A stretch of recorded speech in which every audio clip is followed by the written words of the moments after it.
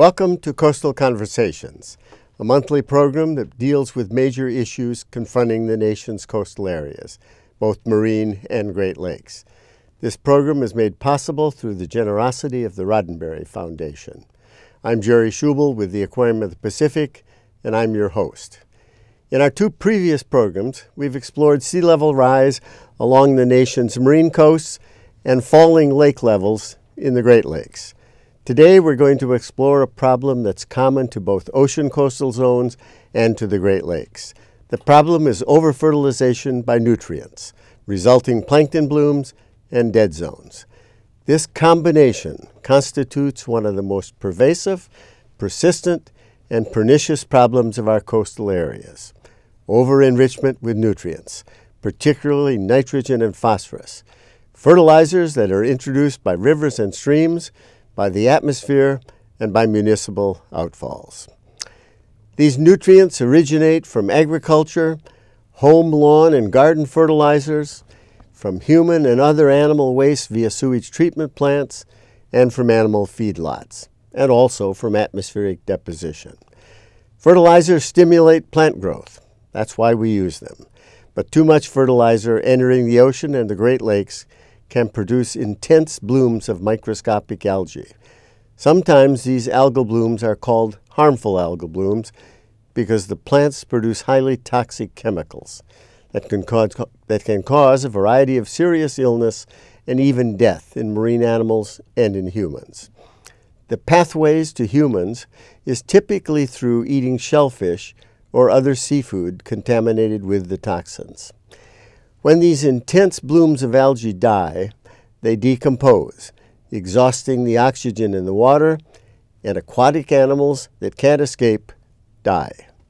Here with me today are two experts on overfertilization of coastal waters, eutrophication and dead zones, Tom Schmid, president of the Texas State Aquarium, and Paul Sandifer, chief science advisor for NOAA's National Ocean Service. Paul, I want to start with you. How common is over-enrichment of our coastal waters? And let's focus on ocean coasts and the coast of the Great Lakes, but not on small inland lakes. And if you want to amplify on anything that I said, please do. Thanks very much, Terry. First of all, recent coastal surveys of the United States and Europe have found that a staggering 78% of the continental U.S. coastal area and approximately 65% of Europe's Atlantic coast exhibit symptoms of eutrophication. So that means that these impacts you just talked about, they are growing, not decreasing.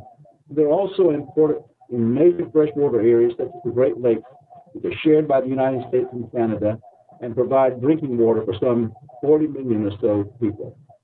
This eutrophication or over-enrichment with the nutrients can have a number of negative impacts.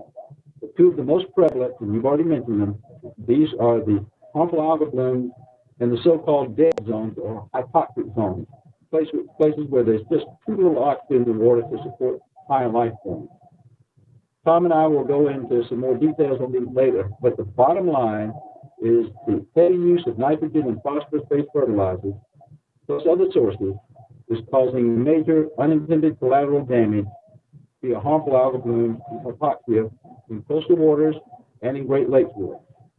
So, Tom, it's clear from what Paul has said that overfertilization and dead zones are a fairly common phenomenon along the nation's ocean coasts and in the Great Lakes. You come from the Gulf of Mexico region, a region that has what has been referred to as the mother of all dead zones. Please describe for us the dead zone in the Gulf of Mexico and its causes and consequences. Sure, Jerry. Well, as you know, the huge portion of the Mississippi River Basin drains from almost 40% of the country. So this is a huge watershed flowing down into the Gulf of Mexico. And you can imagine 600,000 cubic feet per second water entering the Gulf of Mexico. Now, a lot of this moves west and along the continental shelf in the Gulf, and again, you can see that's where the location is of this huge dead zone now. So it's a direct result of this activity. And this is the second largest dead zone on Earth, is that correct? That is correct. Do we know what the largest is? Paul, any ideas? I think we talked about maybe either in the Black Sea or the Mediterranean, perhaps. Yeah, unfortunately, I don't recall at the moment, but that's something we can look up. The good news is we're not first. The very bad news is we are second. All right. Well, that would be a good thing for our viewers to do some Googling and find out what the largest dead zone is.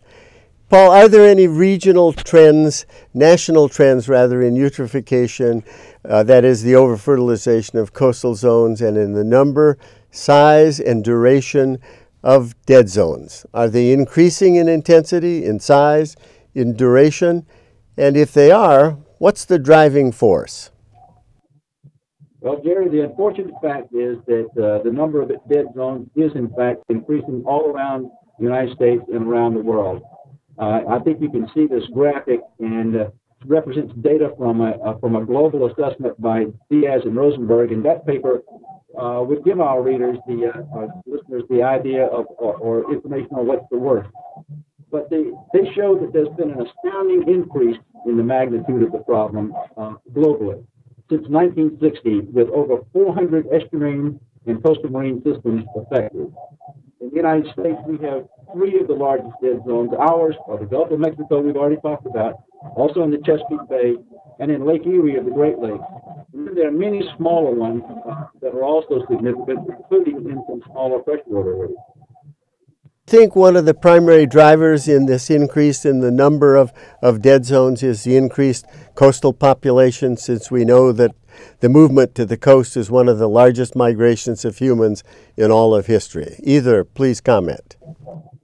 Well, of course, that is a part of this, but the biggest thing, I think, is the runoff in the very high use of nitrogen and phosphorus-based fertilizers and subsequent runoff to coastal areas all around the world. That's the big issue, and of course that's population driven in large part. Okay, right. So Tom, what about in the Gulf of Mexico? Is the problem in the Gulf stabilized, or is it getting better or worse? And what are the drivers there? Well, short term, we've seen some interesting changes, largely as a result of the drought that's gripped most of the nation. The dead zone in the Gulf is actually a little bit smaller this year than they expected. And largely, we can imagine, with less rain, we're getting less runoff, we're getting less nutrients into the Gulf of Mexico. So it is reducing the size of the dead zone. It's also a particularly windy spring and summer along the Gulf Coast region. So that caused more deep water upwelling and some increased oxygenation of the water. But again, Jerry, these are just temporary minor climate factors. Long term, it's getting worse. But I'm wondering, the freshwater inflow, that does a couple of things. First of all, when you have a drought and there's less water coming in, that means also there are fewer nutrients. But also, if there's less water coming in, you have less stratification of the water column, and now you said there's increased wind mixing, so of course both of those come together to help. Comment? Well, that's exactly right. But again, if you have to look at this over a 20-year period, you can see that the dead zone generally has gotten much, much larger. So the long-term impacts are much worse than even the short-term benefits we're seeing. Okay. While the root cause is the same, for the creation of these zones around the country and around the world, that is too many nutrients, do the major sources of these nutrients vary from one region to another? Paul? Well, that source or the sources can vary a bit, Jerry, but in most cases, agricultural runoff is a big player. But there can be sewage pollution, be other things. And there are cases where the causative factor or the driver may be something else entirely. And Tom mentioned coastal upwelling in some cases where that can help. In other cases, where there's already some stratification of the water column, you get this naturally nutrient-rich deep water coming up into certain areas, and this may be nutrient-rich, and it may also be oxygen deficient. So you get a problem caused by something other than direct runoff of nutrients. Bottom line, though, is like in the Gulf of Mexico, we've got a runoff problem.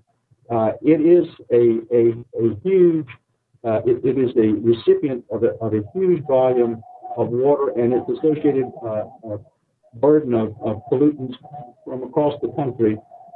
And much of the land that it drained was originally wetlands that have been, over the last 100 years or more, turned into farmland. And after conversion to farmland, it can no longer serve as a filter or reservoir for nutrients. So a huge amount of that runoff goes into small creeks and tributaries and eventually ends up in the Mississippi. Tom has noted that this past summer it was somewhat smaller than predicted and one of the smallest on record. But it's still quite large. And putting it in perspective, even smaller, the dead zone was roughly the size of the state of New Jersey. So still a very significant issue. Okay, you had mentioned that Lake Erie, the Gulf of Mexico, and Upper Chesapeake Bay are three of the largest. In Upper Chesapeake Bay, that's driven primarily by agriculture in the drainage basin of the Susquehanna River. In the case of the Gulf of Mexico, it's driven by agriculture throughout much of the Midwest United States. What's the primary driver in Lake Erie? Is that more sewage treatment plant point sources, or is that also agricultural runoff? It's a combination, but I would say probably more agricultural than others, but it is a combination. Okay, are there any technological fixes to the problem of too many nutrients getting into our coastal waters? Well, I think one of the really interesting technologies that we're seeing farmers use more and more now is GPS to help them determine exactly the amount of nutrients, fertilizers they need to put on their crops. So I think using this technology is allowing them to really concentrate the nutrients where they need to be and eliminating an excess of nutrient runoff. So this is a big impact. The other important mitigation effort is organizations now are working with farmers to really determine which farms are producing most of the nutrients. In other words, there's, like many things, a few number of farmers that are producing a significant amount of runoff, and trying to pinpoint those and then work specifically with those farmers to mitigate the runoff. And Jerry, there is something called the Mississippi River Gulf of Mexico Watershed Nutrient Task Force. It's also known much more simply as the Hypoxia Task Force. This is a body consisting of 5 federal agencies and 12 states that border the Mississippi and Ohio rivers, and it's working very hard to help implement the kinds of technology that Tom just mentioned. Each of the states involved is developing its own nutrient reduction strategy with targets of eventually reducing by 20 to 45% the amounts of nitrogen and phosphorus reaching the Mississippi River and moving downstream. And that's by incorporating into these state strategies the newest technologies, the newest scientific methods of managing fertilizer use and reducing runoff from the cropland. Okay, clearly farmers don't want to use any more fertilizers than they have to because they're expensive. So they can use GPS and have precision applications of fertilizers where they will do the most good. They can also relate it to different kinds of crops, different times of the year when fertilizers are most effective. Also, probably in the not too distant future, we will be having more genetically modified crops which do not require as much fertilizer or as much water. And since both the absence, the lack of fresh water in much of the world is a major issue, and the fact that we have these serious coastal problems, I think there will be a greater move to genetically modified organisms. To me, it's a very important public issue because there's a lot of public opposition to it that stems largely from misunderstanding. What do the two of you think?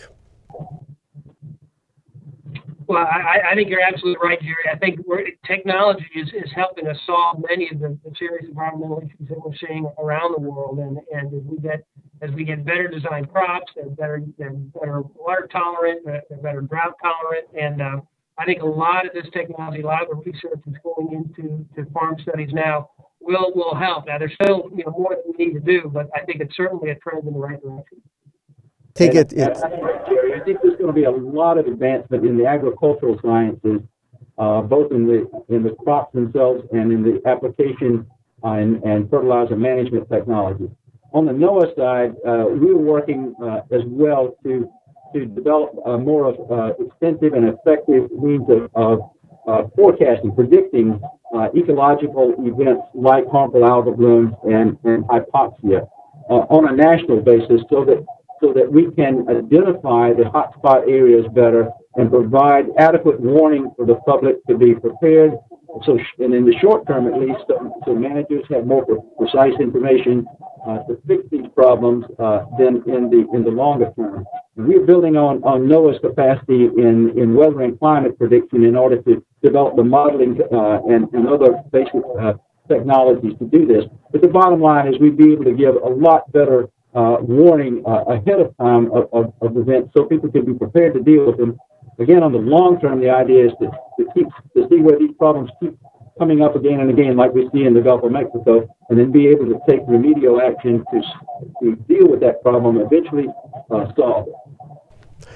Okay, so clearly using fewer fertilizers, less fertilizer is a major issue. Also using less water, because throughout the world, 70% of all of the water that we use goes to agriculture.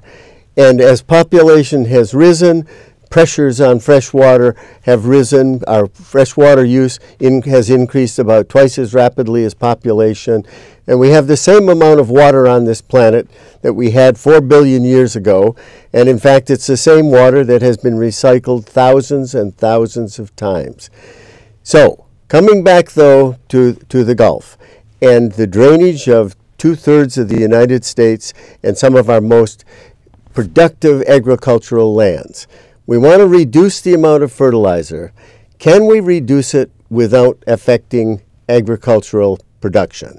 You've both partially answered that, but I want you to reinforce that. Tom, can we do it without affecting production? Well, I think we can. You know, what we need to do is work with the farmers, and again, let them know that they've got to get the precise amount of fertilizer on the crops and reduce the amount that's getting run off. Now, with the GPS technology, as I mentioned, they used to be able to track the sweeps that farmers would do up and down the fields, and sometimes there would be a 2, 3, 4 foot overlap. With GPS technology, sometimes it's now a 1 inch overlap, so tremendously more efficient. So I think that, you know, it saves money for them and it's better for the environment. So I absolutely think that's going to continue to get better. Paul, do you want to add to that? I agree with Tom and Carly, and also think that there is a huge focus within the U.S. Department of Agriculture and within states to work with farmers to identify those fields that have the biggest runoff problem and figure out ways to reduce that runoff. In some cases, it's having vegetated buffer zones. Other cases, there's other kinds of technologies that can be put in place to keep those any excess fertilizer from running off the field and reaching waterways. That's the bottom line here, is to keep the fertilizer that is needed for the crops on the crop. I think that as these technologies mature, you'll see that we're able to do an equally as good or better job of actually producing crops with a lot less collateral damage downstream. I think it's very clear that the over-fertilization of our coastal waters, the plankton blooms and the dead zones, these are a very serious problem. How might climate change affect these issues? Will climate change be our friend or our foe in terms of coastal eutrophication? Paul, give us a national view. Thanks again, Jerry. I want to point out that in addition to the dead zones, eutrophication has been implicated in the increase in harmful algal blooms. And I'll talk about those for just a moment. We've got a map here from the harmful algal bloom site supported by NOAA and maintained by the Woods Hole Oceanographic Institution. And you see the breadth of the problem. Almost every coastal area, the Great Lakes, and even small bodies of water, like golf course lagoons, are subject to periodic blooms that produce the algae and the toxins that can cause serious illnesses. And so there are many different kinds of algae, nasty toxins they produce, and the frequency, the geographic extent, the location, the intensity, even the number of species are increasing, not only in the U.S., but globally. So this is one of the cases where we not only get better reporting, we're actually seeing more and more of these things. And in the case of the harmful algae, most of the evidence thus far indicates that climate change is likely to make the problem worse. Part of this is warming waters being more conducive to the growth of the microorganisms. Part of it is due to increased instances of intense rainfall, which causes the huge pulses of nutrient-laden waters coming into coastal waters. So you have essentially an increase in the growing season from the more warm water, and then the potential for more nutrients getting into the system to feed that longer growing system. So climate change in this case is not our friend. Same thing is to a degree is true with regard to dead zones, because warmer waters will hold less oxygen. So the problem now can get worse as the waters are less able to hold oxygen. And I think the other aspect of warming that works against us is the fact that as you warm the upper part of the water column, it increases the stability of the water column. It takes more energy to mix it, to overturn it, and so we can exacerbate these issues. Tom, what about in the Gulf? Do scientists expect the dead zone in the Gulf will get worse with climate change? Will it increase in extent, persist longer over the year? Well, I think it will exacerbate the problem. As you all mentioned, the rising temperatures has a lot of impact on seawater. One of the other impacts is lower dissolved oxygen. So as water gets warmer, water has less ability to be saturated with oxygen. So you see the oxygen levels go down. Now that's already a major problem with the dead zone. So if you increase the temperature, that's another negative factor that's going to increase the hypoxia event. So yeah, all the arrows all point in unfortunately a negative direction when we look at the long-term impact of climate change in these dead zones. Well, while eutrophication, over-fertilization, has been increased as a result of human activities, we know that it's also a natural phenomenon in lakes and in some estuaries. And before concerns about climate change became so prominent and may have nudged eutrophication aside, I think eutrophication would have been at or near the top of concern of most coastal scientists. And I think it probably still belongs there. I guess I would ask the two of you, where on your list of concerns for the coastal areas of the country would over-fertilization and dead zones be? Near the top, in the middle, near the bottom? What do you think? Well, this is Paul. For me, it would be pretty much near the top, not at the top, but certainly well above the middle. And if you're thinking about all the issues associated with nutrient pollution, the dead zones, and the increase in harmful algal blooms and their ability to directly impact humans, I would say yes, this has to be fairly high up on my list. Tom, what about you?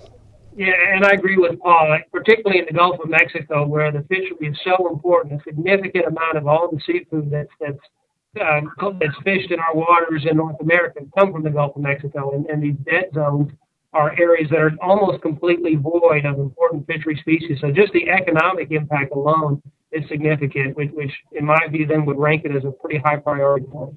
I would agree, and it comes every year, and it's also true of the dead zone in Upper Chesapeake Bay, Western Long Island Sound, so I would rank it very high. Now, this program, we represent a network of aquariums called the Coastal Ecosystem Learning Center Network. 25 aquariums, 23 in the U.S., 1 in Canada, and 1 in Mexico. And Tom, I'll start with you. Do you think this topic would make a good exhibit that a number of our aquariums should work together to bring to our public? That's a really interesting idea, Jerry, because we share, we each have different populations that we serve, but there's a tremendous overlap. But, for example, around the Gulf, we have a number of coastal ecosystem learning centers. And so being able to have a common message that we're sharing with visitors from Texas, from Louisiana, Mississippi, Florida, these are all important issues, and the Gulf of Mexico impacts all of us, certainly around the Gulf, but around the nation as well. So I think there could be a lot of interest among the Learning Center Network, and I think, we talked, we mentioned, or we demonstrated some of these visuals during our presentation today. it's really impactful when you begin to appreciate with high definition photos and modeling how large these dead zones are. You know, Paul gave a great example of how large one in the Gulf of Mexico. It's difficult sometimes for folks to appreciate that, but a really impactful, compelling modeling exhibit or rendering, I think could really get folks to begin to give more serious thought to this problem. And I think with the Mississippi, we've got one of our member institutions up near the headwaters of the Mississippi in Dubuque, Iowa, the Mississippi River Museum and Aquarium. We would want to bring them into this because that's where the story really begins. And I think if you looked around the country, we could find an aquarium. Certainly we have the National Aquarium in Baltimore where the Chesapeake Bay story could be told. And I think if it's true on the West Coast where the causes of these dead zones is probably quite different, but we've got a number of aquariums here in California. So I hope that the two of you will join, and maybe we could push forward to try to develop this story. I want to thank Paul Sandifer and Tom Schmid for joining me on this edition of Coastal Conversations. And I also want to thank the Roddenberry Foundation for making Coastal Conversations possible. I hope you will join us for our next program when we explore the topic of increasing the resilience of coastal communities, both human and natural. And I will be joined by Margaret Davidson, the Acting Director of NOAA's Office of Ocean and Coastal Resource Management, and we will also have another expert with us on that program. Thank you.